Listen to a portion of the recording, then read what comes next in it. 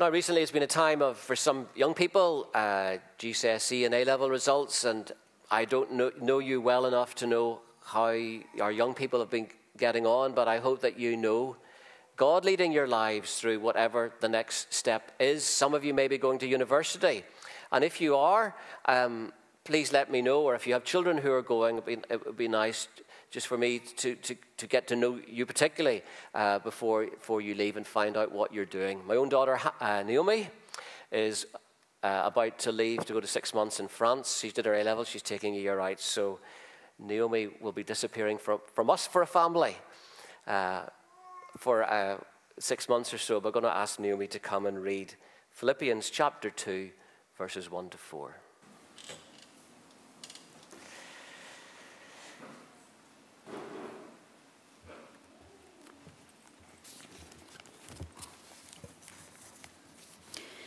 If you have any encouragement from being united with Christ, if any comfort from his love, if any fellowship from the Spirit, if any tenderness and compassion, then make my joy complete by being like-minded, having the same love, being one in spirit and purpose. Do nothing out of selfish ambition or vain conceit, but in humility consider others better than yourselves. Each of you should look not only to your own interests, but also to the interests of others. Your attitude should be the same of that of Christ Jesus, who being in the very nature God, did not consider equality with God something to be grasped, but made himself nothing, taking the very nature of a servant, being made in human likeness. And being found in the appearance as a man, he humbled himself and became obedient to death, even death on a cross. Therefore God exalted him to the highest place and gave him the name that is above every name, that at the name of Jesus every knee shall bow, in heaven and on earth and under the earth, and every tongue confess that Jesus Christ is Lord, to the glory of God the Father. Amen.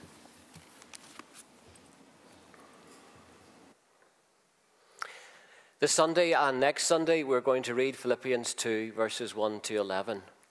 Next Sunday is communion, and next week we will think about those words in verses 5 to 11 as we read God's word, reflect on it, as we share in communion together. But to understand verses 5 to 11, we've got to grasp verses 1 to 4.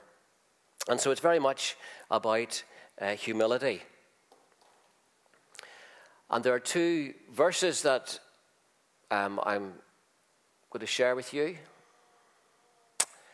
James chapter 4, verse 6, but he gives us more grace. That is why Scripture said God opposes the proud, but gives grace to the humble. And then 1 Peter 5, verse 5, all of you, clothe yourselves with humility towards one another, because God opposes the proud, but gives grace to the humble. If God opposes the proud, then humility is what connects us to God. And so without humility, you're not connected with God, which means you have no future in God's plans. So humility must be the greatest and most central characteristic of being a follower of Jesus, because if you're not humble, you're proud. And God is against the proud. And we don't want God to be against us. We want to be God for us. So we want humility. And he gives more grace to those who are humble. So we need to be humble. Are you humble? Because the moment that you think you have humility, you've lost it. Because you're proud of something that you have. And if you're proud that you have had humility, you've lost humility because you've become proud. I lose it because the minute that I assert I have it, I lose it because I claim to have it. And God is against the proud. So how can you have a quality that you can never admit to having? Are you humble?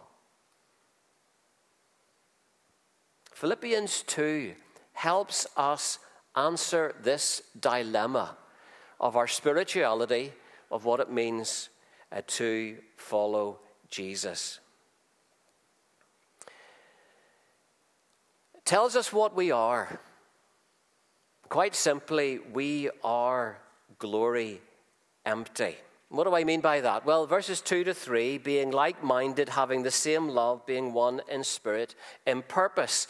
The reason that Paul has to write these words to encourage the Philippians to be one in mind, the same love, one in spirit and purpose, is because they're not. If you read the letter, there's a couple of key figures in that church community, and they're not getting on very well.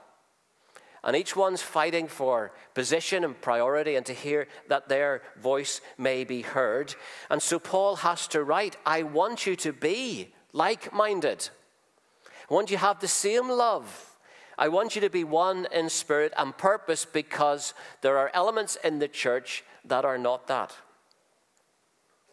Churches have fights, divisions, just like the rest of the world. And the reason is quite simply, there's something wrong in our hearts. And Paul mentions what is wrong. He says, do nothing out of selfish ambition or vain conceit. Well, we all know what selfish ambition is. It's ambition that's just for yourself. You don't care about anybody else. You are ambitious for yourself to get on in the world or to achieve this, and you don't care who you leave behind. That's one of the reasons why there's something wrong with our hearts, because of this selfish ambition. But the next phrase is crucial: selfish ambition and vain conceit. The reason why we have selfish ambition and we do things out of selfish ambition, the reasons that we have divisions between other people, is what is translated here as vain conceit. And really it is two words. Paul wrote this in Greek. The word kenosis for emptying and the word doxa for glory. The person who we translate as vain conceit is basically glory empty. The people who are filled with selfish ambition, their root problem is that they are glory empty. They are empty of glory in their own lives. And because they are glory empty, that emptiness drives them to hunger for honor, hunger for respect, hunger for the kind of assurance, because they don't feel like a person of importance. To be glory empty is feeling, I don't really count. I don't matter. I just feel like a grain in the sand and the beach. And so I need assurance that I am okay, that I am significant, that I'm important, that I count. And that is why there are divisions and there's selfish ambition. This is our human soul. This is, in a sense, is a sickness that we all have. We desperately look to other people to get them to say to us, you're good, you're important, you're worthwhile, you'll never be forgotten, you're significant. We're just so desperate for it that we often start fighting others so that we can feel this way. Lewis Smedes, a writer, says, every time you meet a new person, you're unconsciously wondering this. How can this person contribute to my need to prove that I count? And he says, life becomes a constant battle to use other people to bolster your own self. There is a problem that we have. It's a sickness what we have, this hunger for glory because we are glory empty. This need for respect, this need to be assured that we are significant within ourselves. We're glory empty. That is what we are. So what is it what we need? We need humility. If to be glory empty is a sickness that we have, then a healthy person is a humble person. Paul says in verse 2, I want you to be of one mind and spirit and purpose. I want you to be unified, But then he says the reason you're not is because of what the King James Version says is vainglory. This glory emptiness, this vain conceit, as the NIV translates it. So therefore, because of your pride, because of your emptiness, he encourages them in verse 3, in humility then, consider others better than yourselves. In fact, each of you should look not only to your own interests, but also to the interests of others. You should be humble. So what is humility? What is the humility that we need that will allow us to be of one mind and spirit, one voice, an interrelated, loving community of God's people here? The word humility just means gentle, modest, and respectful. That you're gentle. A humble person is gentle with others. He's modest or she's modest with others. They are respectful of others. What's really interesting is that outside the New Testament, you hardly ever find this Greek word for humility. You only find it is when it's used in a derogatory sense. It's always used of slaves. It's slaves who are humble, but not respectful people. The ancient worlds valued strength.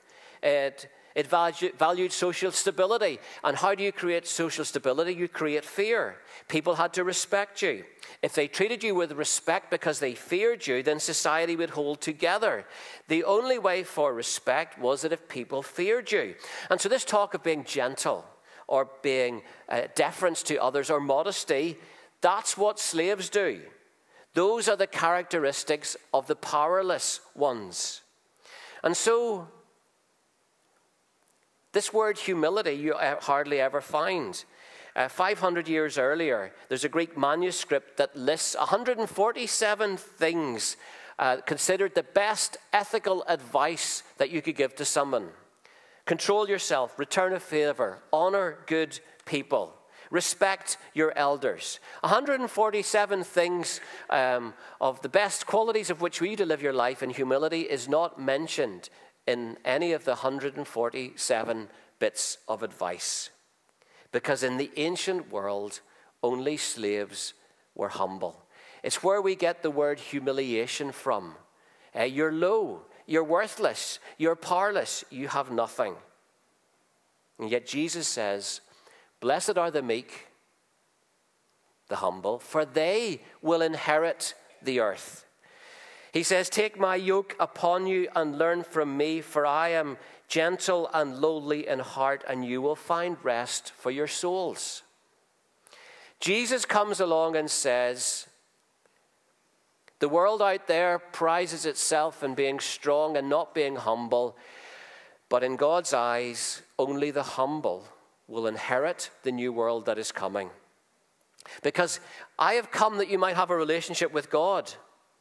But if you come and say, Lord, I want to have a relationship with you, but look at all my accomplishments. Look what I have done for you. Aren't you pleased with me? God is going to turn and say, you obviously don't know who I am, and you don't know who you are, and you don't know what the cross of Jesus Christ, my Son, means for you. But if you come to God and said, Lord, I need your grace. I have nothing with which to merit your favor. You are so holy and great and loving and perfect, and my life's a bit of a mess. But I ask you that in Jesus' name, you would help me. And you would give me strength and give me direction and be the shepherd of my life. That's what the Bible says is repentance and faith. It's humility that drives you to look to Jesus and claim his grace. It's pride that says, hey, Lord, look at me. Aren't you pleased with me? And that's why God is opposed to the proud. Because they're seeking glory for themselves and they think that God owes them. Rather than giving glory to God for the kind of God he is. And that is why God opposes the proud, but he gives grace to the humble, because it's only the humble who look to him to be everything in their lives. You may lack almost any other thing, but it's humility that connects you to God. Therefore, without humility, you will not know the presence and the grace of God in your life. I want you to see quickly how important this is.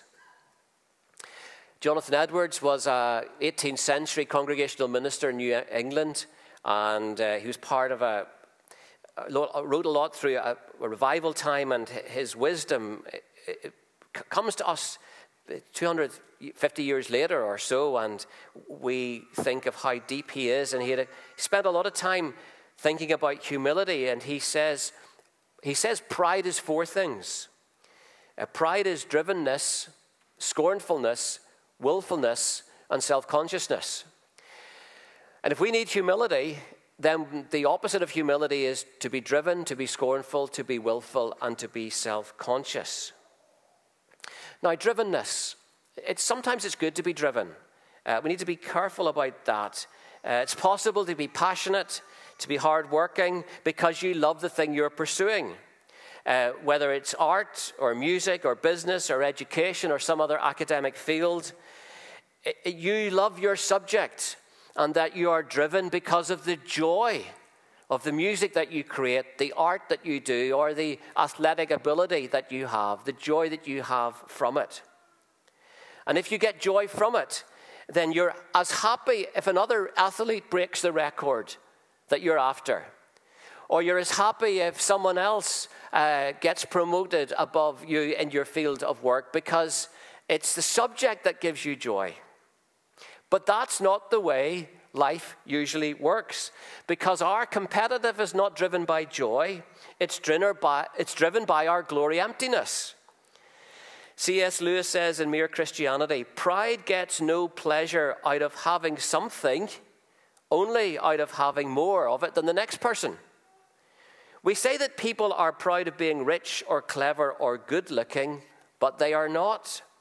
They are proud of being cleverer or richer or better looking than others. If everyone else became equally rich or clever or good looking, there would be nothing to be proud about. It is the comparison that makes you proud, the pleasure of being above the rest. So Jonathan Edwards said, here's how you tell if you're a proud person. You are driven, yes, but you're driven because you need to succeed. And because you're always unhappy, and you can't rejoice in the success of others because they're taking away your glory emptiness that you're trying to feel. Whereas the humble person is content with whatever circumstances they are working in, content even with being imperfect, content with other people's success. It is the opposite of being driven in this way.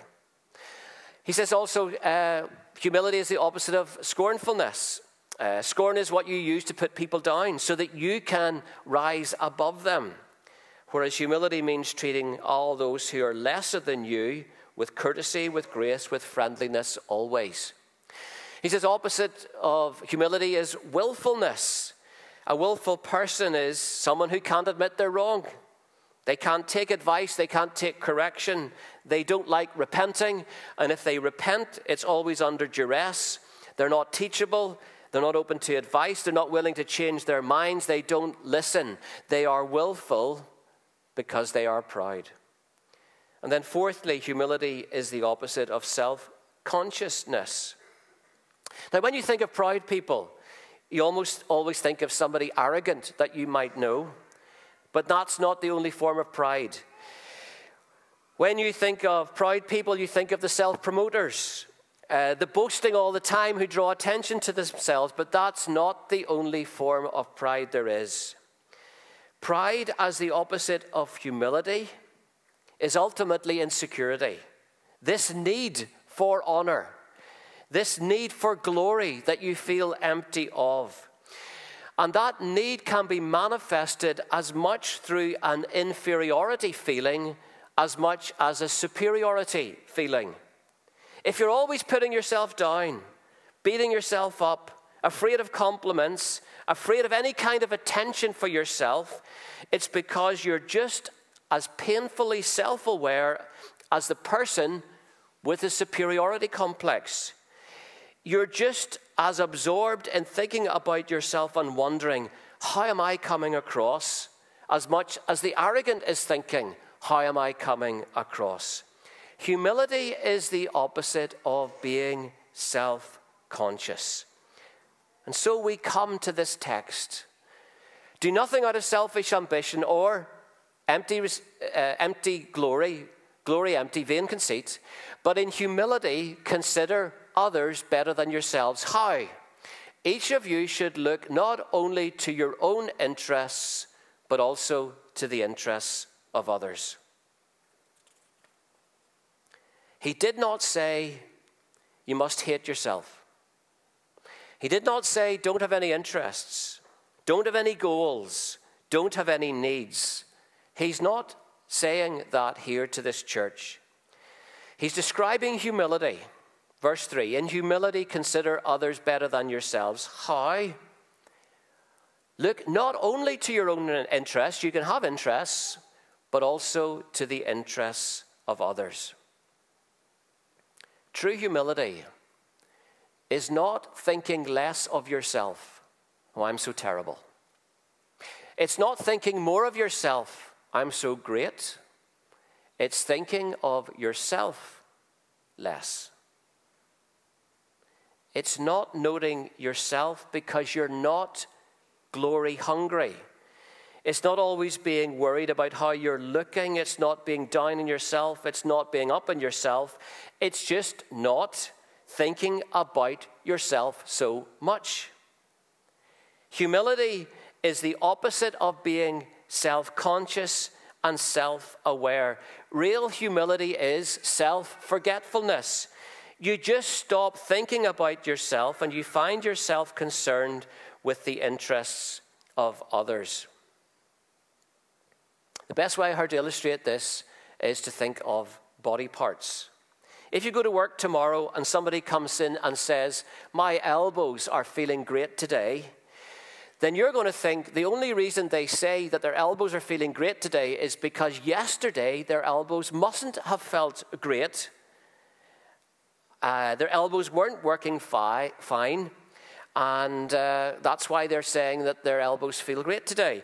If somebody says tomorrow, my knees are bending so well today, when I sit down they bend, when I stand up they unbend, it's just incredible. You must conclude that yesterday or in the last few days they were having trouble bending their knees. You would not even be thinking about your knees unless there was something wrong. You don't think about your knees unless there's something wrong with them. You don't think about your elbows unless there's something wrong with them. And so we have our ego, our sense of self. If you are healthy, you wouldn't be thinking about how you're doing, how you're looking, or what people are saying about you. You wouldn't think about it. You'd be looking at yourself. You wouldn't be looking at yourself or your own interests. You'd be looking at other things, looking at God, looking at your neighbor, looking at everybody else. But if you're always thinking about yourself, you're always getting your feelings hurt, you're feeling insulted, you feel snubbed. Why do you feel like this? Because there's something wrong with your sense of self. Just like if you're ever thinking about your elbow, it's because there was something wrong with your elbow. And that if you're always thinking about yourself, it's because there's something wrong with yourself. We're not healthy. We are glory empty. We're lacking in glory. We're vainglorious. And as a result, we're not humble at all. We're filled with drivenness, scornfulness, willfulness, and self-consciousness. So how do we change? And quite simply, we glory in Jesus. If we are glory empty, and humility is the answer to being glory empty, how do you get humility? Humility, you glory in Jesus. Paul here has been talking to divisions in the church. He's been talking about something very practical, fightings in the church and their need for humility. And all of a sudden, he bursts out in praise of Jesus. And here's the reason why he bursts out in Jesus. He says because you cannot work on humility directly. It's a byproduct of something else.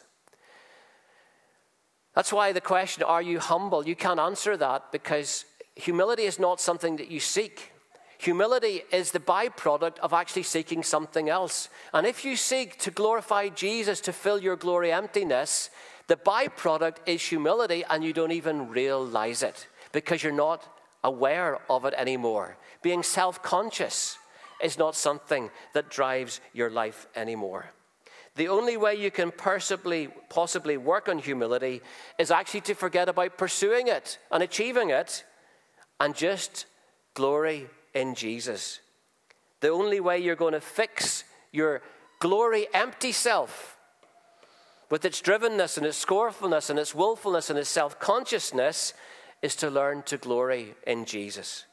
So next Sunday we will do this as we reflect on what Paul goes on to say in verses 5 to 11, and as we share in communion together, and how you develop humility not by looking at yourself, but by looking at him.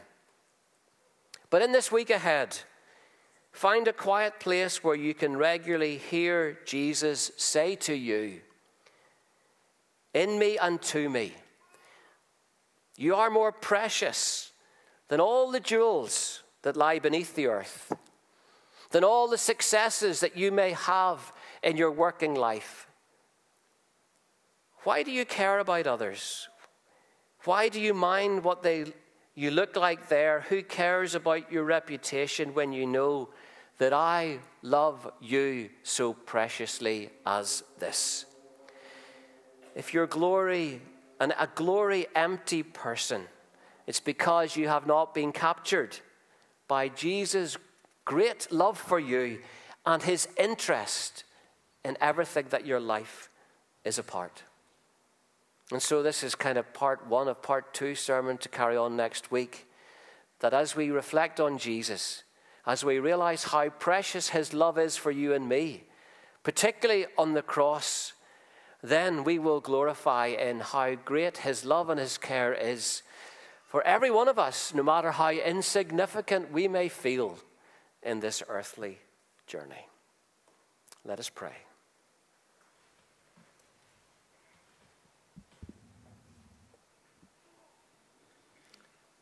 Father, we talk a lot about humility, but it's a gift that is not something we ever get by asking for it or looking for it, but it's the byproduct of learning to follow Jesus, looking at what he's done for us, and that catches fire in our hearts, and it changes us.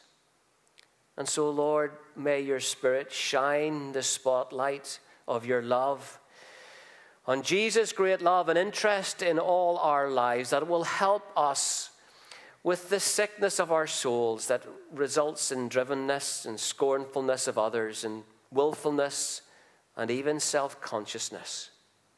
Make us like your Son, who came not to be served, but to serve and to give his life as a ransom for many. This is the faith, the good news that you have touched our lives with, that Jesus is the answer to all our broken, empty hearts. Fill us today, Lord, with your love. You, the creator of the universe, who has loved us in Jesus, we pray in his name. Amen.